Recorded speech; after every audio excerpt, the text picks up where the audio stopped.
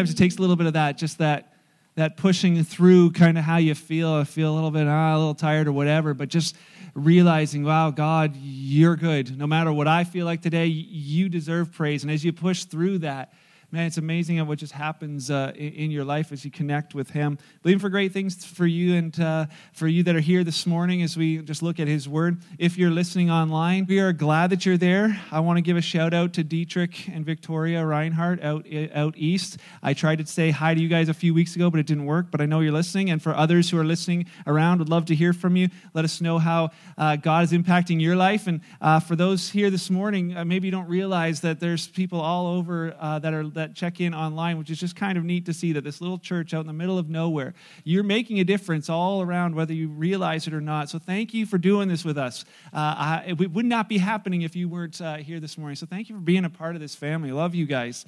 Wasn't here last week. I missed the Saturday night service totally. I didn't get to speak last Sunday. Gary shared, and man, what a great job that he did. If you were not here last week, please go listen online because it's something I think our whole church needs to hear. His message was, forgiven people forgive people. And, as I was listening to that here last Sunday, I was sitting here, I'm like, man, I'm really started taking notes, and all of a sudden my brain goes to that place of like, wow, so-and-so should have been here. Like, I'm looking around, like, why aren't they here? This is the message they need to hear. And I'm like, maybe I'll just text them all the points, And all of a sudden that little voice on the inside is like, Mark, you're the one who's supposed to be listening to this. I'm like, yeah, but them too. Don't worry about them. I'll worry about them next time. But you need to be listening to this. And as I was listening to it, even through this week again, that thought of forgiven people forgive people. I mean, how many of you know you're forgiven? As a follower of Jesus, you've been completely forgiven. How many of you know that? That is good news. Like, I don't know about you, but maybe on the way here, you're like, yelling at your wife, pinching the kids in the back seat as you're on the way here. You get in here like, oh, God, here I am to worship, but boy, I feel like I've screwed up royally already today. The good news about Jesus is that He's taken care of that. You might have to make it right with your wife and kids after church, but He's taken care of it. You're good with Him because of the cross. And there's something great in that thought of we are forgiven. Do you know you're forgiven? Yeah, and forgiven people forgive others is what the point was, which is true, but it's not always true. I don't know if you realize that as much as I did, but though I know I'm forgiven, there are moments in my life where that is not always true. That though I am forgiven, I have not always forgiven others around me. And this morning, I wanted to share a little bit based on what Gary started last week and take it just one step further this morning. Maybe you're like, well, I don't know. I think I've forgiven everybody. I think everything's good. But let me ask you a couple questions. Do you ever hear a name? And it doesn't even matter if it's that person. It's just they have the same name, and all of a sudden these feelings start coming inside. It starts with that low gurgle in there. You're looking around, make sure no one else knows, but your temperature's going up. You're just like, why? And they keep mentioning that name, and all of a sudden it's like alien just comes out. You're like, And then all of a sudden out of your mouth comes something that you're like, where did that come from? We were sitting a couple of months ago downstairs in my office, and Beth was like on Instagram. I don't know what I was doing. I was going to say I was reading, but I don't read. So I don't know what I was doing. I was down there, and she's on the Instagram, and all of a sudden this person comes up on there, and she's like, oh, hey, so-and-so's doing this, starting this new thing. And I'm like, out of nowhere, all of a sudden out comes like, ugh, hope that venture fails. I'm like, what? I know, just being honest. I'm going to ask you to be honest in a minute. But I'm like, where did that come from? I was like, I even said, I'm like, Beth, like, wow, like I have not thought about this person in over a year. I've not seen them in over a year. I'm not on Instagram because I just want to like all the people. I don't go on Facebook because I just don't want to see all the, I just want to like everybody. And all of a sudden it just came, and I was like, oh, and I was realizing there's something deep down in there that's just, it's been there the whole time, but just all of a sudden had moment to come out. And for you, that's my question this morning. Maybe it's personal. Maybe it's somebody you know. Like, we mentioned some names this morning. What happens when we say the word mother-in-law? I love that there's laughter. That's good. That's healthy. What happens if you hear the name of your ex-boyfriend? What about the ex-girlfriend? Ex-spouse? The one who cheated on you? What if it was your parents? What about your child that has done you wrong, that is like, you haven't seen in a while? When you hear the name, all of a sudden it's like, that stuff starts churning on the inside. You ever have that? Maybe it's something personal, and you're not sure, maybe it's somebody from Kingsway. Maybe it's like, a Saturday night person. Maybe that's why you go here. I know some of those Saturday night people. I know. Hey, sorry. Some of them are here this morning. Don't worry. I told them it was you last night, right? But maybe, maybe there's someone they sit on the other side and, you're good to be at Kingsway as long as you don't have to see them too often, or as long as they're not like in the cafe or greeting you at the door, as long as you try and sneak by them, you kind of get this thing, it's like, it's this little bit of like, on the inside. Maybe it's personal, maybe it's political, maybe it's not personal at all, but you see these people. Kathleen, you hear the word Doug, forward to people, or Andrea Horvath, or you hear these names, and what kind of stuff comes up inside when you hear these names?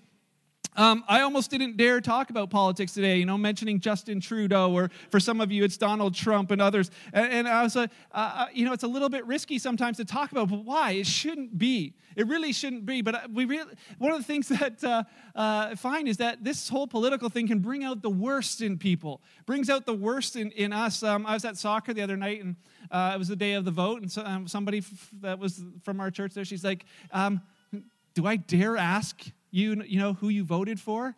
And I was like, oh, you dare. You go ahead. I'm fine.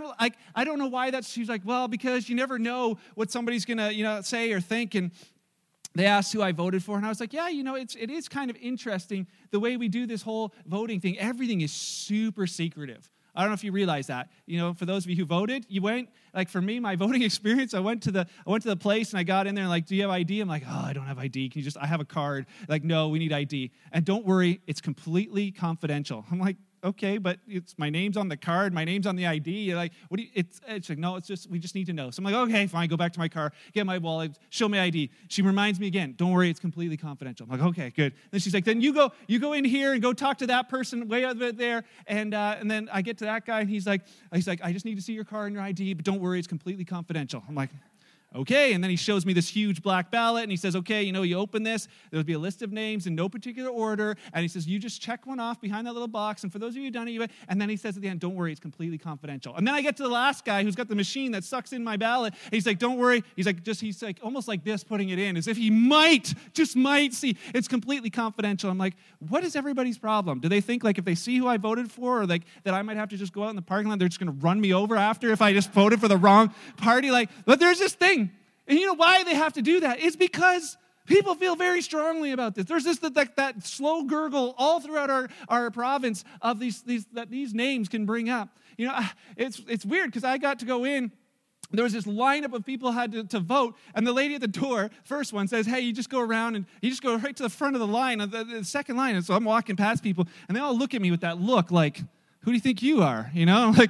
I'm like walking like one after another. I'm like, and then after all their looks, I'm like it really is like this far. I'm like, I'm in the right line? And then they're like, yeah, you're in the right line. I'm like, why are you guys in this line? And like, we didn't get a voter card. I'm like, oh. I'm like, well, I got. I'm like, why didn't like we don't know why we didn't get one. I'm like, well, maybe they knew who you were going to vote for, so they didn't send you one, right? And that was the wrong thing to say. I got dirty looks all the way back, and then the person at the back of the line starts yelling at me across. It's in Parkview Meadows. This is like a nice little place, right? It's a senior's home, and they're like, I didn't want to vote for any of these people. Like, if I could, I would start my own party, and maybe I was like, well, I'd vote for you, so next in 4 years when the CLP comes out, the Crazy Lady Party, you can join me in voting for her. But it was like out of nowhere, perfect strangers, and Most Canadians are pretty calm, pretty like we don't get out there and say exactly what we're feeling, but till we get behind our computers, and then we feel super brave, and then there's a meme of Kathleen Wynne compared to animals and whatever else, and all of a sudden we start sending that around or liking that or laughing about that, and we send this thing around like that's how we really feel. So maybe there's this thing, it's just like it's personal, sometimes political, and the third thought is this: maybe it's perennial for you. I know that doesn't seem to match at all, right? Perennials like garden, flowers, and everything, but it started with a P, so I chose it. But, when you're planting your gardens, it's kind of that season right now, and as we're moving, I just went out and saw and looked at all my gardens, and I never thought I'd be a gardener, but I start looking at all my garden stuff. I'm like, I'm going to have to say goodbye to all my hostas and my peonies. That's not my garden, but... This is the one that's going to be on my computer screen, so I still feel like I have one, right? But it's like hostas and my tulips and my peonies. I'm like, I have to say goodbye to them, the perennials that I look for every single year. And yet there's this one plant I'm not sad to say goodbye to at all. It's this thing called lemon mint. It's supposed to be mint, but it smells like lemon. And it's the worst plant ever. Like, it's nice the first time you get it. It's this little plant, smells a little bit like lemon in your garden, and then it just never goes away. It starts taking over everything. I've tried everything to kill it. I've ripped it out of the ground, and then it grew up 5 feet away. And then I poured boiling hot water on that, and it grew up in another place. It's taken over. I tried Roundup the whole thing and killed everything else. And what comes up in the spring? That little lemon mint. And I think that sometimes for some of us, that's the same for us. It's like there's this thing down deep inside that just every once in a while, it just starts to come up again. You hear that name, you think about that person, all of a sudden out of nowhere, it's voting time, and this stuff starts churning. You have it? We'll see. This morning, I just want to talk a little bit about that. John, the disciple, an eyewitness of Jesus, Matthew, Mark, Luke, John, that same John. He's an old guy, and he had seen a lot. He had outlived all of the other disciples, and he had become a pastor at a church in Ephesus. We believe that this letter that he wrote about 60 years after Jesus passed away, John was old. He's writing this letter. Either he's in Ephesus writing to them, or he's writing from somewhere to Ephesus, but there's this definite connection with these people, and he begins writing them a number of letters, talking to them about what life is like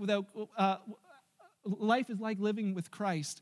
They're like, John, you said Jesus is coming back. He hasn't come back yet. You're pretty close to dying. Tell us what you think. And so John begins to write. And if you have your Bible, go to 1 John. And in this particular letter that he writes, he wrote the book of John, the account of Jesus' life, and then he wrote these 3 letters. In this particular letter, he's warning readers about the dangers of false teaching that's coming around the church, and he's seen it, he's heard about it, and he writes this letter. And the thing is with John, he writes in such a forward manner. Like, you can guess that he's old because he just tells you what he's thinking.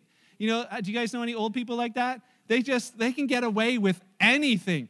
My grandma, she's grandma by marriage, but she's still my grandma. She can just say anything. Like, you're out with her, and she's like, wow. You're at the restaurant, she's like, wow, you think she really needs 2 chicken nuggets? Like, look she's gained a little bit of weight. And you're like, Grandma, you can't say that, Or like how, she seriously thinks she can go out wearing those 2 pieces of clothing together? What is she thinking? You're like, Grandma, she's like right here, right? Like, she can hear you. If you see my grandma, don't tell her I was preaching about her, but they just say things straight out. And John is, at this stage of his life, he just says it like it is. He just says it in love, which is a whole lot easier for people to handle. But he says things just the way they are. And so he starts kind of the first part of the letter off with this greeting about living life in Christ. And then the middle part, they call it chapter 2. There's no chapters, but it's just a second batch of thinking in his letter. Here's what he writes. 1 John chapter 2, verse 1. He says, "My dear children," he's like, "I care about you guys. I'm writing this to you so you will not sin." He's like, I'm writing to you guys so you don't sin. It'd be great if I could just say, write a letter to all of you. Hey, I'm writing this letter to you, and from now on you won't sin because you got my letter. Oh, that's great. It'd be like, sign me up, right? He's like, I'm writing this so you don't sin. And we hear the word sin. Our minds go to all kinds of different places. But this word was more of an archery term back then. They said, I'm writing this so you don't miss the mark. I don't like when you miss the target. I'm writing this so you don't miss the target, that you don't wander away from the truth of what we're supposed to be living. He says, I'm writing this so you don't sin. But if you do sin, if you miss the mark, if you miss the target, if you get it wrong, he says, this isn't to put condemnation on you. He says, if you do miss it, he says, we have an advocate who pleads our case before the Father. He's Jesus Christ. That is good news for us too. That, if you miss it, the cross stands for you to say, you're forgiven. You're forgiven. He's Jesus Christ. He's the one who's truly righteous. He himself is the sacrifice that atones for our sins, and not only our sins, but the sin of the whole world. So John writes this thought. He says, my dear children, I don't want you to miss the mark. You know why? Because it's kind of easy to do. He says it's kind of easy to drift from this truth of that I'm about to share with you. You don't always even realize it's happening. It's like that thing that just comes up on the inside. You didn't even know it was there. But that word perennial, it means that's kind of ongoing, and it seems like it continues for an infinite amount of time. He says, you're forgiven in Christ, but not just to be forgiven. It's supposed to affect the way you live. And he says it as plain as day a couple verses later, 1 John 2, verse 6. He says, those who say they live in God, which means those who say they're a follower of Jesus, those who say they are Christian, he says, those who say they live in Christ or live in God should live their lives the way Jesus did. He's like, that's what that means. If you're going to say, yes, I'm a Christian, it's got to affect your life in a very real way. This life in Christ is life in Christ, lived out in Christ. And he wants it to affect the way we live, not just what we believe. So often we can fall into that temptation of our faith is something that we believe to be true. You know, we think it's important. We believe that forgiveness is important. As we heard last week with Gary, what a powerful thought, that forgiveness is an important thing for followers of Jesus to do. How many would agree? You just say, yes, I think, let's just quick show of hands. How many think forgiveness is an important thing? So how many of you know that we think there's lots of things that are important that we don't always do? Uh-huh. How many of you think flossing your teeth is important? Smile. How many think drinking 8 glasses of water a day is important? Yeah, we think that's important. How many of us do that every day? He's working on it. How many of you think, that exercise is important? Okay, we're done. All right, so I don't exercise either. It's like one of these things that we think is important, but we don't always do. And that's what John's writing. He said, I don't want you to be deceived. I don't want you just to think, hey, I believe something's important. He says, I want to make sure that you do. In verse 7, he says, dear friends, he says, dear children, dear friends, man, I care about you people. He's like, I'm not writing a new commandment for you. Rather, it's an old one that you had from the very beginning. And this old commandment, not kind of option, but it's commandment. He says, to love one another. It's the same message you heard before. So I'm not telling you something new. I'm just reminding you of something you've heard before. And I'm reminding you of something that you actually believe to be important. He's like, I want to remind you of something. He says this, but it is new. Yeah, I know, I just said it's not new, but it is new. There's something new to this commandment of love one another. He says it's also new that because Jesus lived the truth of this commandment. He didn't just talk about the truth of this commandment. He lived the truth of this commandment. He says, you're also living in it, for the darkness is disappearing. The true light is already shining in you. He says, if anyone claims I'm living in light but hates a fellow believer, that person's still living in darkness. What does he say to them? He's saying, hey, this whole idea of being, saying, yes, I'm a Christian, it's got to affect the way we live. He says, whoever hates a believer, hates a fellow Kingsway follower of Jesus. Like, well, I don't really hate anybody. Hate's a pretty strong word, wouldn't you agree? You look around, I don't think there's anybody who hates anybody. But see, so I looked up the word. I want to know what it meant. So I looked it up. And do you know what hate means in Greek? To hate. I was like, well, that's pretty clear. But then there's a whole bunch more thoughts. And as it goes, it gets worse for us. He says to hate, to detest. Detest means like, I really don't like those people. And like, well, I don't really detest them. I know I love them because Jesus told me to, but I just don't like them. I don't detest them. I don't really like them. To dislike intensely. Well, I dislike them, but not intensely. So I should be okay. And then he gets this last one. To love less. To love less than you should. To love them less than you ought to. And you're like, oh, well, I don't know. I mean, Kathleen Wynne, Doug Ford. I don't know if I, dislike intensely, maybe something there, but do I love them less than I should? Do I love them less than I ought? And he begins to poke a little bit at our hearts. It says Jesus lived the truth of the commandment. It was his commandment. He wasn't just saying, hey, you guys do this. He lived it out. He said his main commandment was love others the way that I loved you. Love others the way that I loved you. And then, we think of John saying, hey, we want you to love all the believers. And he basically says to them, if you don't love the believers, if you don't have that, he says, you really don't understand what this whole thing is about. He says, because it's so much deeper than that. And here's what Jesus did. Jesus took it to a level that's just, I don't know, something we need to think about. Matthew chapter 5, the Sermon on the Mount, he's talking to a crowd of people, and we believe that he shared this type of message often all over the place. Matthew chapter 5, verse 43, Jesus said, you've heard it said, you shall love your neighbor and hate your enemy.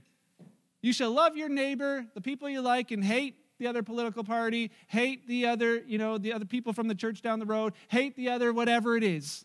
Hate those who don't like you, hate your enemy. But he says in verse 44, but I say to you, and he gives a number of words, love your enemy.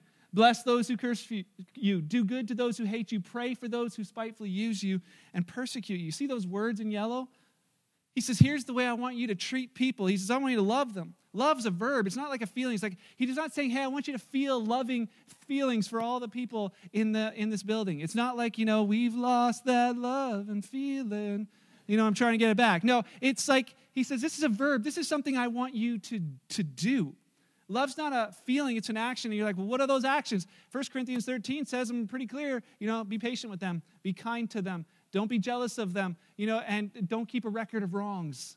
That's kind of how love treats people. It acts that out. And then he says, I want you to bless them. Well, what's bless mean? Just like, I bless you. Whatever religious symbols you have. No, he's like, I want you to use your tongue to speak good of them. I want you to use your tongue to speak blessing on, to speak well of, to honor them. And he says in the next one, he says, do good. That's two verbs put together. He said, I want you to act rightly. I want you to honor people. I want you to act rightly towards them. And then the last one was pray. And I looked that up too. You know what it means? Pray. He's like, pray for them. He's like, this is what I want you to do for people. The followers of Jesus, the other people in our midst. He's like, this is what I want you to do towards them. Love them, bless them, do good towards them, and pray for them. And as we think about that in light of what John said, who the others were was the other believers. But John's like, he's borrowing from Jesus, and Jesus took it so much deeper. Here's what he says, Matthew 5:44. Who are the others? He says, but I say to you, love your enemies. You think enemy. Who do you think about? Who comes up with these things? This is a person who's done you wrong. But you don't understand. They left our marriage. You don't understand. They cussed me out as they left the door after all I did for them. I raised that child, and then this is how they treat me. You don't understand. My parents divorced when I was 6, and I've been trying to figure out my life ever since, and I just can't. I hold them responsible. You don't understand. That guy did me wrong in business, and I'm still paying off the debt of what he left me with. You don't understand. You don't understand. And Jesus is like, yeah, I understand. But he says, here's what I'm asking you to do is to love, not have a feeling of love, but love your enemies. You're like, well, how do I do that? He says, well, how would you treat your best friend? Treat them the same. How would you treat your family, the ones you love? Treat them the same. How would you treat me? Living out a response to me like, oh, that seems a little tough. He says, no, I'm not done. He says, I want you to bless those. Bless those. Speak well of those who curse you. Speak well of those who don't speak well of you. That's hard, isn't it? Yeah, well, they tweeted that, so I'm going to tweet this, and then I'm going to block them, or whatever. I'll just put it on Facebook. This is how I really feel, and then, whatever. Maybe I can get others to join me in my thoughts. Maybe if you're like, well, that's tough. Maybe you can't take it from Jesus. Maybe you can take it from Thumper and Bambi. Famous saying that if you can't say something nice, don't say nothing at all. If you can't say something nice, don't say nothing at all. Because really there's a basic truth that I think we forget to understand as followers of Jesus is that every person who's done us wrong, every political party that we don't agree with, every person that we come across that we think, I disagree with them, and that thing starts on the inside. Do you realize that this was for them? Do you realize that God loves them so much that he was willing to give his life for them? Do you realize that Jesus died for Kathleen Wynne? Do we think about that Jesus died for Doug Ford? That Jesus died for your ex-spouse, your ex-boyfriend, that business person? Christ died for them. There's something powerful in that thought. And then he says, do good, act rightly towards those that hate or detest you out of obedience to Christ. Honor them. All that means in Philippians chapter 2, Paul said to them, have the same attitude of Christ. Just think of them as better than yourself. Just think of them as better than you, realizing we've all wronged, Christ and his forgiveness for us. Just out of that being forgiven, would you just offer forgiveness to others? It's not a feeling. You're never going to feel like it, but would you do it? And then the last thing is this, would you pray? Would you pray for them? Would you pray for those who've done you wrong? And actually, he adds a number of words on there. Pray for those who spitefully use you. Pray for the people who insult you. Pray for those who've treated you abusively. Pray for those who've reviled you. Pray for those who harass you. And you're like, well, how's that going to do anything? Do you know it's really difficult to hate somebody you're praying for? It's genius, actually. He was like, you don't even need to go outright, start out and make things right with them. Just simply, would you pray for them? I hear so much of us, that's complaining about other people, complaining about things. But my thought is, have we prayed for them? Before we start complaining about them, have we prayed for them? Before we complain about, Kathleen, have we prayed for her? Before we complain about Doug and it's coming, have we prayed for him? Andy Stanley in our marriage thing this week, the title of the What Happy Couples Know was Sometimes You Got to Throw Things. And I was like, people came, they're like, what do we get to throw? Because it's in the Bible somewhere.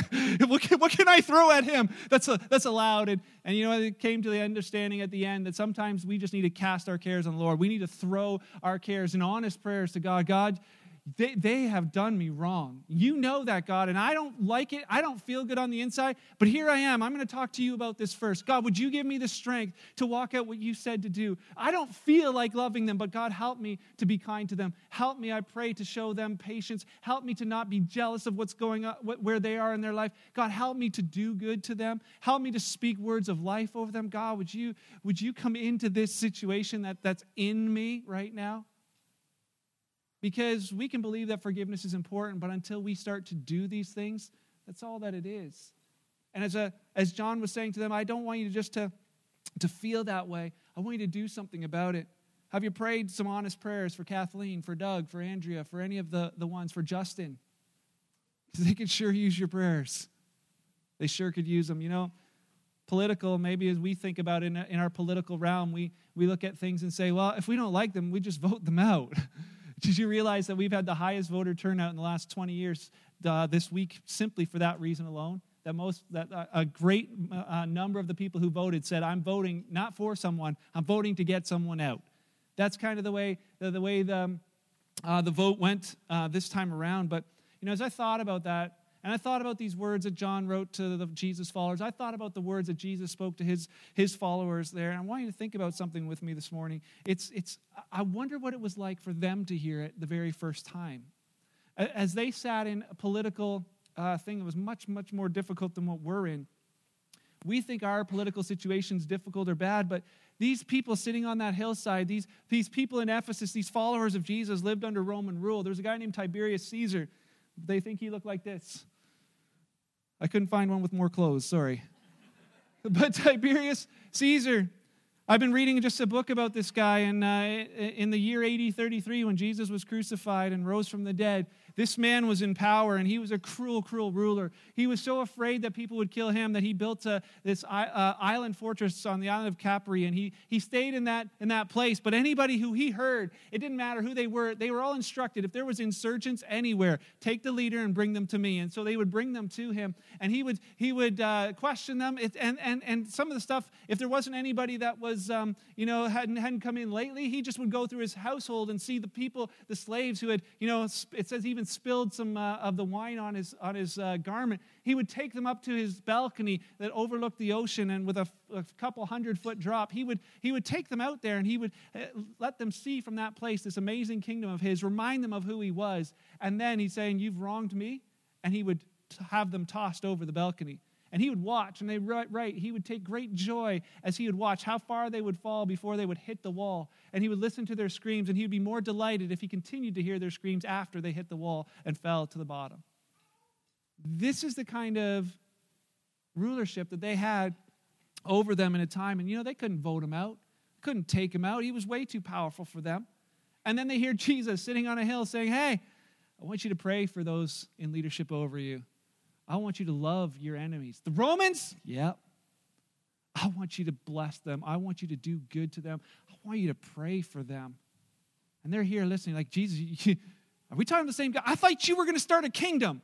He's like, "I am." I'm like, "Good. And you're going to take over Rome and get rid of this guy." And he's like, "No. My kingdom's not like that. It's different. You think that's power. Let me show you what's really powerful." And he begins to talk to them about this. They began to buy into this and began to pray and began to do good and began to love and began to live this out. Jesus died, was resurrected, went to heaven. His followers started taking this message all through the Roman Empire. They used the roads that Rome built just to take this message about this kingdom that lived differently. Well, Tiberius eventually died, and they were like, "Phew, he's gone." And he was followed by Caligula, who was even worse. Caligula didn't even hide on an island. He just did everything out in the open. And then they had, after Caligula was gone, then Claudius was the next, and he was no better. And then he died, and then around the time where Peter and Paul were writing their letters, there was a man named Nero, the most brutal emperor so far. Nero made the Christians die in an auditorium, in a coliseum, as entertainment for the Romans. He would take Christians, these Jesus followers, the ones who were like, we're blessing you, we're doing good, we're praying for you. And he'd say, yeah, that's fine. He'd grab them, dip them in hot oil, and then hang them up in his garden, light them on fire at night. And they would be living, burning sacrifices to light up his garden parties at night. This guy would feed them to the lions. He would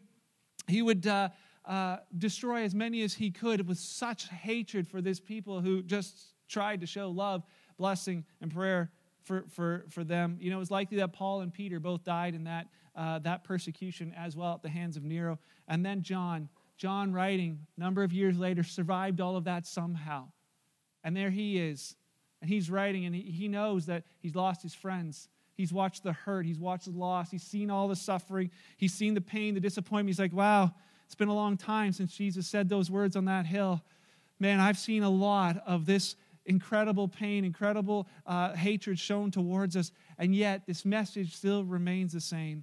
He would have been living under the Emperor Domitian, who said it was his goal to eradicate Christianity. Nero just did it for sport. Domitian did it as his mission.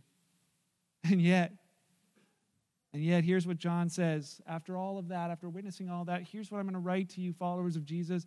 Here's what he writes to you, followers of Jesus. 1 John 2:10. Verse 7, it starts, dear friends, I'm not writing a new commandment to you. Rather, it's the old one that you've heard from the very beginning. This old commandment to love one another. It's the same message you heard before, but it's new also. Jesus lived the truth of this commandment. You're also living in it, for the darkness is disappearing. The true light, Jesus, he's already shining in you. If anyone claims I'm living in the light but hates a fellow believer, that person's still living in darkness. Anyone who loves a fellow believer is living in the light and does not cause others to stumble. As I read this last verse and I began looking up some of the words and things there, I saw that word stumble, and you know that word stumble means? He's like, those people who love the fellow believers, they're not offended. They don't carry offense around. They don't hold the grudge around. You know, our culture's so easily offended. Everything offends people. Now it's like, this one guy I know, he says it all the time. He prefaces his statements by saying, hey, you know, no offense, but, and then he says something completely offensive, right? He's like, you know, apologize before and then, you know, and then say something offensive. Well, we have this thing that's so, you know, offense, and it just rips things apart, rips families apart. It tries to sneak into the church and tear churches apart, tear the church apart. You know, it's why we have so many different buildings all around this place, because somebody got offended by somebody else's color of the carpet choice and said, well, fine, you can have your carpet, but we're not coming. We'll build a building down the road, or we'll build one next door. You know, this thing, the enemy tries to permeate that into each of us and into the church. But, you know, he says this. Those who love their fellow believers, those who treat them the way that Jesus was saying, they're actually living in the light, and they don't cause others to have an offense, but they don't also carry an offense with them. That word offense, it's the word scandalon. It's a Greek word, but actually the word describes this. When he says they don't have an offense, he's like, they don't have this thing right here, this little stick across this trap. That's what that word is. He says they don't have one of those in them. They don't have this bait stick that says, oh yeah, you know, I heard the things, I'm going to go for it. He says, because you know what happens? In the end, it's a trap. In the end, you end up unhappy and angry. You know, that unforgiveness, you like, yeah, I feel better because I'm like, oh, I feel angry at them. And yet he says, you know what? By not letting that go, he says, it's actually a trap. He says that offense is actually, it's a trap to you. And John, you can see him just writing, hey, don't take the bait. He's like, that's what he's saying. Don't take the bait. You're not going to be any happier. Like Jesus said, don't try and revolt. That's not going to be the thing. He's like, here's what I want you to do. I want you to love them. I want you to bless them. I want you to do good. I want you to pray for them. Gary shared those thoughts last week, the power of forgiveness. And it's interesting. Our medical field has discovered this. Our scientific field has discovered how unforgiveness just breeds unhappiness in us.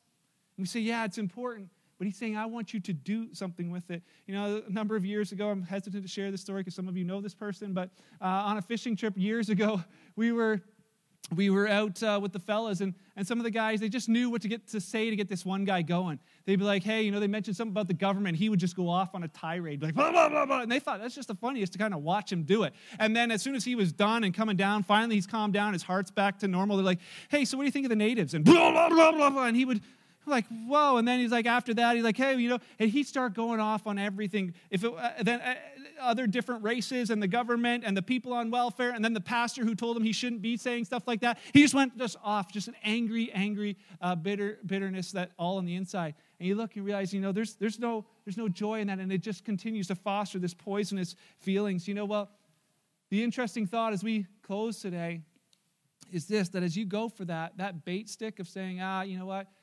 whatever it is inside that allows that gurgling to stay there, he says it will end up resulting in something negative in your life down the road. Here's the last thought I want to leave you with. About 300 years after this letter that John writes, 300 years. So John has written it 60 years later saying, hey, I've seen all this. I want you to do this kind of stuff. 300 years later, the church is still doing that type of thing. In spite of the Roman oppression, the Roman rule, in spite of being fed to the lions, they continued to live this out. Here's a thought. 404 AD, shared this story before, but it's powerful. There's a little monk named Telemachus. Who had traveled from his hometown to Rome, and he was in Rome, and as he was going along the streets in Rome, he saw the people making their way to the Colosseum, and so he was like, whoa, everybody's going there. He followed them along, and he found himself in the auditorium, in that huge Colosseum, just waiting with the rest to see what was going to happen. They're cheering, and he's like, oh, this is going to be exciting, and as he's there waiting, he had no idea what he was waiting for. And then as he was there, all of a sudden, into the ring came all of these gladiators, and he watched them begin to slaughter one another. And he was like in disbelief and in shock. And as he continued to watch gladiator after gladiator die, and the people just cheering inside him, this prayer rose up, in the name of Christ, stop. In the name of Christ, stop. And that wasn't enough for him. He began to shout out those words, but not being able to overpower the whole crowd. He began to walk down through the crowd all the way down to the walls of the Colosseum battlefield. And he crawled over the wall, and this little monk, it says, walked into the middle of this arena with blood and gore and animals everywhere. And he found two gladiators who were fighting one another, and he walked up to them and he said, stop. In the name of Christ, stop. And they stopped. And to the disbelief of everybody around, they couldn't believe that their entertainment had been stopped by this little monk. So they grabbed rocks and they began to throw them at Telemachus until they bloodied and beaten him. And eventually he lay there bleeding and died on that floor. Historians recount the next steps differently. Some say that there was just silence that went through the whole place as they just watched this monk die. Others say that there was just a complete anger at what had happened as a result of this little monk. And they either way, they left the auditorium, left the Colosseum. But what we do know for sure happened is that word of that little monk's death reached the emperor, Honorius, who was in Rome. He heard about this little monk who sacrificed his life to stop a gladiatorial battle. And at that point, he right away said that he declared that Telemachus would now be a victorious martyr for what he believed in. And in the very next breath, he declared that there would no longer be gladiatorial fights in the arena, that there no longer would be gladiatorial fights in the Colosseum. And so we have the picture of the Colosseum now, and I find it so powerful. They say that this is one of the things that destroyed the Roman Empire. One of the moments that helped take down the Roman Empire, the greatest empire that ever lived, the ones that Jesus that was ruling over the people that Jesus talked to. He says, this is it. 1,600 years later, here's the remnants of that empire. And yet, take a look around you and around the world today. The kingdom of Christ is only growing stronger and is still existing thousands of years later. Why? Simply because they did and they lived out what Jesus said. They didn't just believe it to be important. They actually lived it out. I can picture John as he's writing the words to those early believers. He's hearing about them hating one another, detesting one another, loving one another less. And he says, in the name of Christ, stop. In the name of Christ, stop hating one another. Stop loving one another less than you should. Stop loving one another less than you ought. Stop being offended with one another. Stop being so easily offended. Just stop. We don't know what the response was that day. We don't know. There's no letter back to John saying, hey, we did it. And I don't know that that's the most important thing, because I think for today, the most important response is mine and yours. So today, as you hear those same words, what is your response? If at the beginning of today, as we talked about those things, we showed pictures, and you felt some of the blood boiling on the inside, those feelings on the inside, what are you going to do with those names? What are you going to do? Maybe it's personal for you. Maybe it is an ex-spouse, ex-boyfriend, ex-girlfriend, business partner. Maybe it's, mother-in-law, father-in-law, whoever it is. Maybe it's your child. Maybe it's somebody. Maybe it's a neighbor, whoever. Maybe it's somebody from the church. What are you going to do with that? Would you choose today? Would you just decide today, I'm going to love, I'm going to bless, I'm going to do good, and I'm going to pray for that person? No more complaining. I'm just going to love, bless, do good, and pray for them. Maybe it's political. Maybe you hear these parties, and it's just like, it stirs up in you. Would you choose today to love them, to bless them, to speak good of them, to do good towards them in any way you can, and ultimately to pray for them? Would you choose today to be that case? When you hear people around you, if it's Jesus followers who're slamming our government, would you just ask them, hey, when's the last time you prayed for them? Sure, you can tell me what you feel, but have you prayed for them? And the next step, if you're real brave, say, hey, can we pray together for them? Believe me, they won't complain to you about it anymore, especially if you ask them to go first. And the last thing, maybe it's perennial. Maybe it's this thing that just keeps coming up in your life and you're not sure why. Would you choose today? Would you choose today that becomes the end of the battle? That even if you just have to say, it's been there for so long. I don't even know. I've just lived with it my whole life. This person and I just don't know. Would you just choose today inside to say, in the name of Christ, it stops here today? If the power of Christ, it stops here today? Would you choose today to love that person, to bless that person, to do good towards that person in any way you can, and ultimately to pray for them? Would you choose that?